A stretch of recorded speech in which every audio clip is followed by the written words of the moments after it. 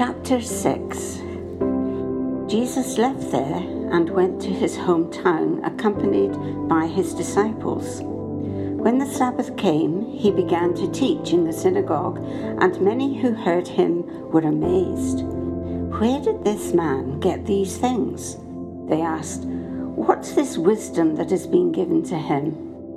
What are these remarkable miracles he is performing?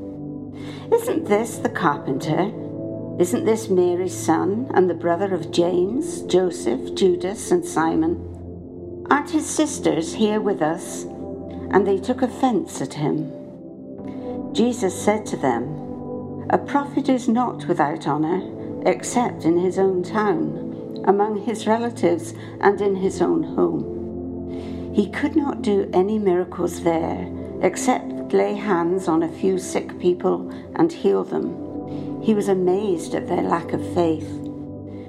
Then Jesus went around teaching from village to village. Calling the 12 to him, he began to send them out 2 by 2 and gave them authority over impure spirits. These were his instructions. "Take nothing for the journey except a staff, no bread, no bag, no money in your belts. Wear sandals, but not an extra shirt. Whenever you enter a house, stay there until you leave that town. And if any place will not welcome you or listen to you, leave that place and shake the dust off your feet as a testimony against them." They went out and preached that people should repent. They drove out many demons and anointed many sick people with oil and healed them. King Herod heard about this, for Jesus' name had become well known. Some were saying, "John the Baptist has been raised from the dead, and that is why miraculous powers are at work in him." Others said, "He is Elijah." And still others claimed, "He is a prophet, like one of the prophets of long ago." But when Herod heard this, he said, "John, whom I beheaded, has been risen from the dead?" For Herod himself had given orders to have John arrested, and he had him bound and put in prison. He did this because of Herodias, his brother Philip's wife, whom he had married. For John had been saying to Herod, "It is not lawful for you to have your brother's wife." So Herodias nursed a grudge against John and wanted to kill him, but she was not able to, because Herod feared John and protected him, knowing him to be a righteous and holy man. When Herod heard John, he was greatly puzzled, yet he liked to listen to him. Finally, the opportune time came. On his birthday, Herod gave a banquet for his high officials and military commanders and the leading men of Galilee. When the daughter of Herodias came in and danced, she pleased Herod and his dinner guests. The king said to the girl, "Ask me for anything you want and I'll give it to you."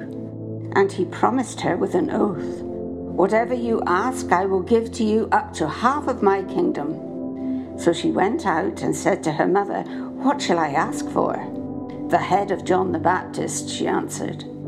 At once the girl hurried to the king with the request, "I want you to give me right now the head of John the Baptist on a platter." The king was greatly distressed, but because of his oaths and his dinner guests, he did not want to refuse her, so he immediately sent an executioner with orders to bring John's head. The men went, beheaded John in prison, and brought back his head on a platter. He presented it to the girl, and she gave it to her mother. On hearing of this, John's disciples came and took his body and laid it in a tomb. The apostles gathered around Jesus and reported to him all they had done and taught. Then, because so many people were coming and going that they did not even have a chance to eat, he said to them, "Come with me by yourselves to a quiet place and get some rest."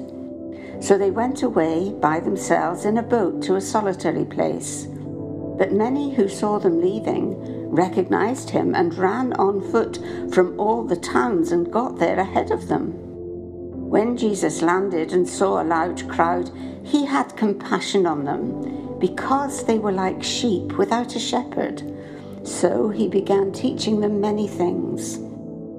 By this time, it was late in the day, so his disciples came to him. "This is a remote place," they said, "and it's already very late. Send the people away so that they can go to the surrounding countryside and villages and buy themselves something to eat."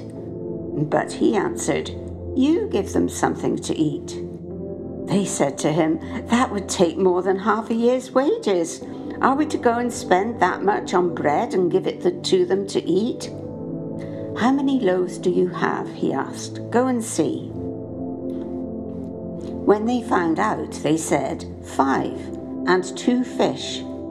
Then Jesus directed them to have all the people sitting down in groups on the green grass. So they sat down in groups of hundreds and 50s. Taking the 5 loaves and the 2 fish, and looking up to heaven, he gave thanks and broke the loaves. Then he gave them to his disciples to distribute to the people. He also divided the 2 fish among them all. They all ate and were satisfied, and the disciples picked up 12 baskets full of broken pieces of bread and fish. The number of men who sat had eaten was 5,000. Immediately, Jesus made his disciples get into the boat and go on ahead of him to Bethsaida, while he dismissed the crowd. After leaving them, he went up on a mountainside to pray. Later that night, the boat was in the middle of the lake, and he was alone on land. He saw the disciples straining at the oars because the wind was against them. Shortly before dawn, he went out to them walking on the lake. He was about to pass by them, but when they saw him walking on the lake, they thought he was a ghost. They cried out because they all saw him and were terrified. Immediately he spoke to them and said, "Take courage, it is I, don't be afraid." Then he climbed into the boat with them, and the wind died down. They were completely amazed, for they had not understood about the loaves. Their hearts were hardened. When they had crossed over, they landed at Gennesaret and anchored there. As soon as they got out of the boat, people recognized Jesus. They ran throughout the whole region and carried the sick on mats to wherever they heard he was. And wherever he went, into villages, towns, or countryside, they placed the sick in the marketplaces. They begged him to let them touch even the edge of his cloak, and all who touched it were healed. Chapter 7. The Pharisees and some of the teachers of the law who had come from Jerusalem gathered around Jesus and saw some of his disciples eating food with hands that were defiled, that is, unwashed. The Pharisees and all the Jews do not eat unless they give their hands a ceremonial washing, according to the tradition of the elders. When they come from the marketplace, they do not eat unless they wash. And they observe many other traditions, such as the washing of cups, pitchers, and kettles. So the Pharisees and teachers of the law asked Jesus, "Why don't your disciples live according to the traditions of the elders, instead of eating their food with defiled hands?" He replied, "Isaiah was right when he prophesied about you hypocrites. As it is written, 'These people honor me with their lips, but their hearts are far from me. They worship me in vain. Their teachings are merely human rules.' You have let go of the commands of God and are holding on to human traditions." And he continued, You have a fine way of setting aside the commands of God in order to observe your own traditions. For Moses said, 'Honor your father and mother,' and 'Anyone who curses their father or mother is to be put to death.'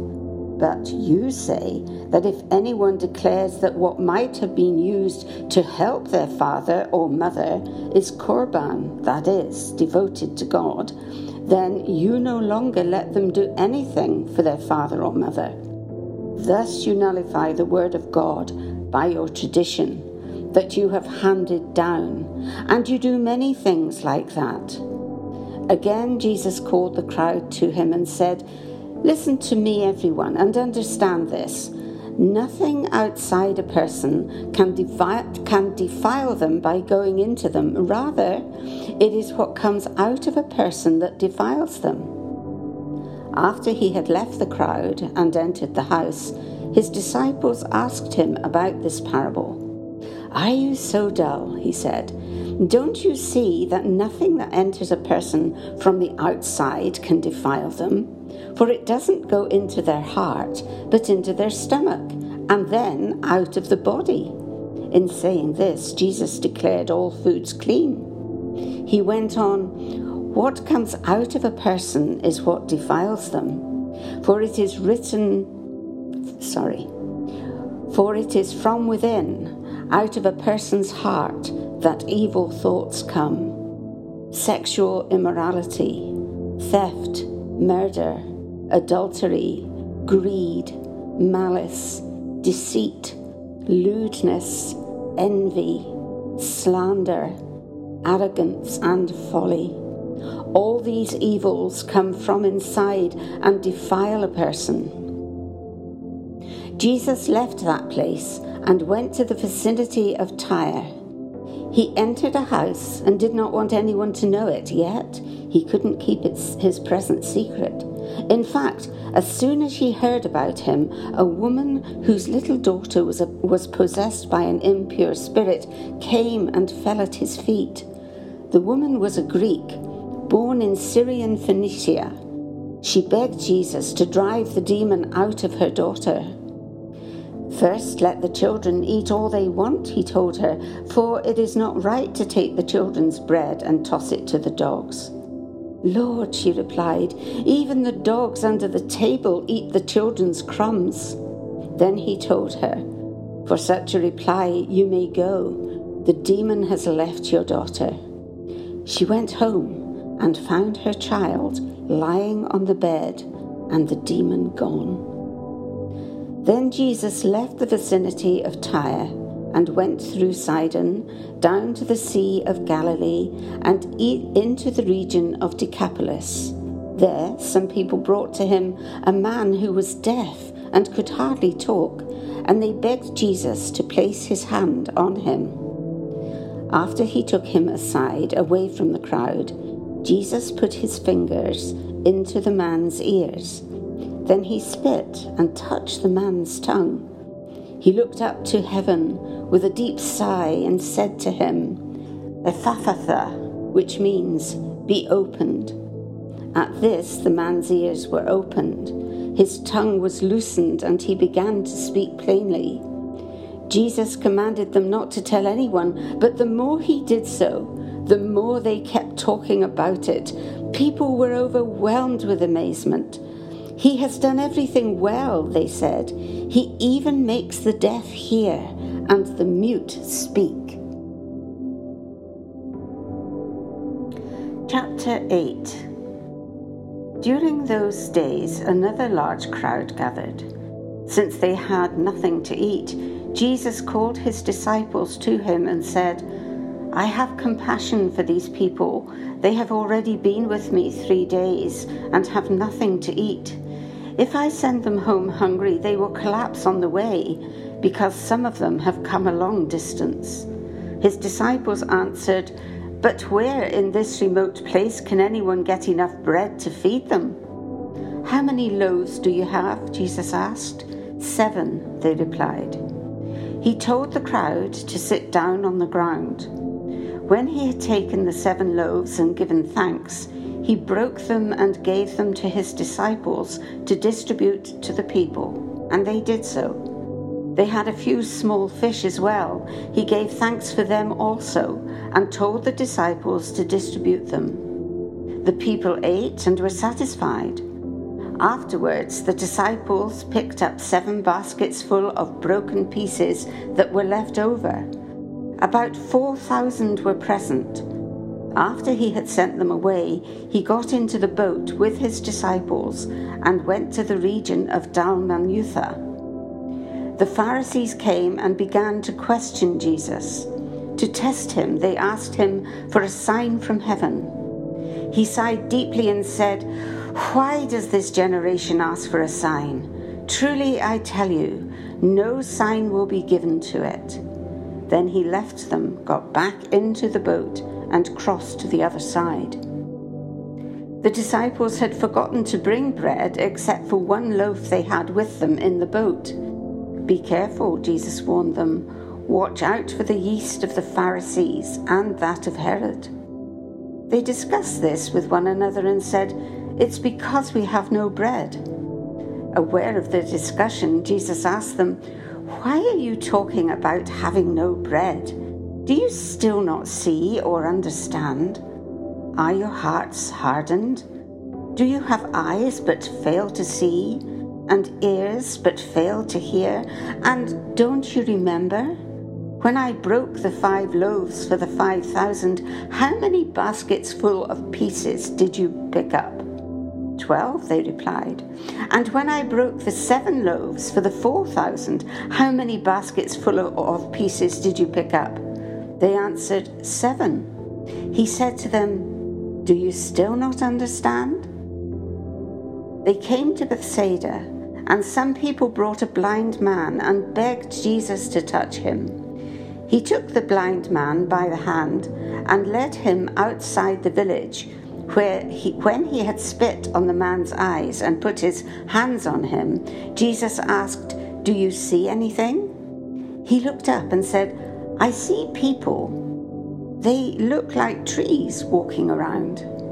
Once more, Jesus put his hands on the man's eyes. Then his eyes were opened, his sight was restored, and he saw everything clearly. Jesus sent him home, saying, "Don't even go into the village." Jesus and his disciples went on to the villages around Caesarea Philippi. On the way, he asked them, "Who do people say I am?" They replied, "Some say John the Baptist, others say Elijah, and still others one of the prophets. But what about you?" he asked. "Who do you say I am?" Peter answered, "You are the Messiah." Jesus warned them not to tell anyone about him.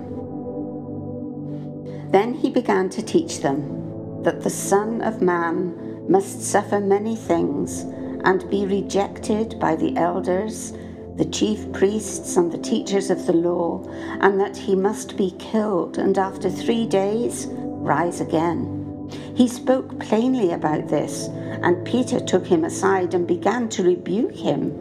But when Jesus turned and looked at his disciples, he rebuked Peter. "Get behind me, Satan," he said. "You do not have in mind the concerns of God, but merely human concerns."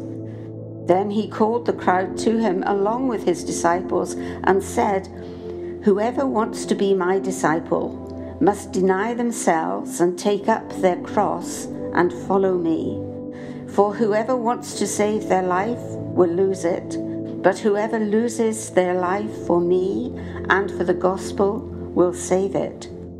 What good is it for someone to gain the whole world, yet forfeit their soul? Or what can anyone give in exchange for their soul? If anyone is ashamed of me and my words in this adulterous and sinful generation, the Son of Man will be ashamed of them when he comes in his Father's glory with the holy angels."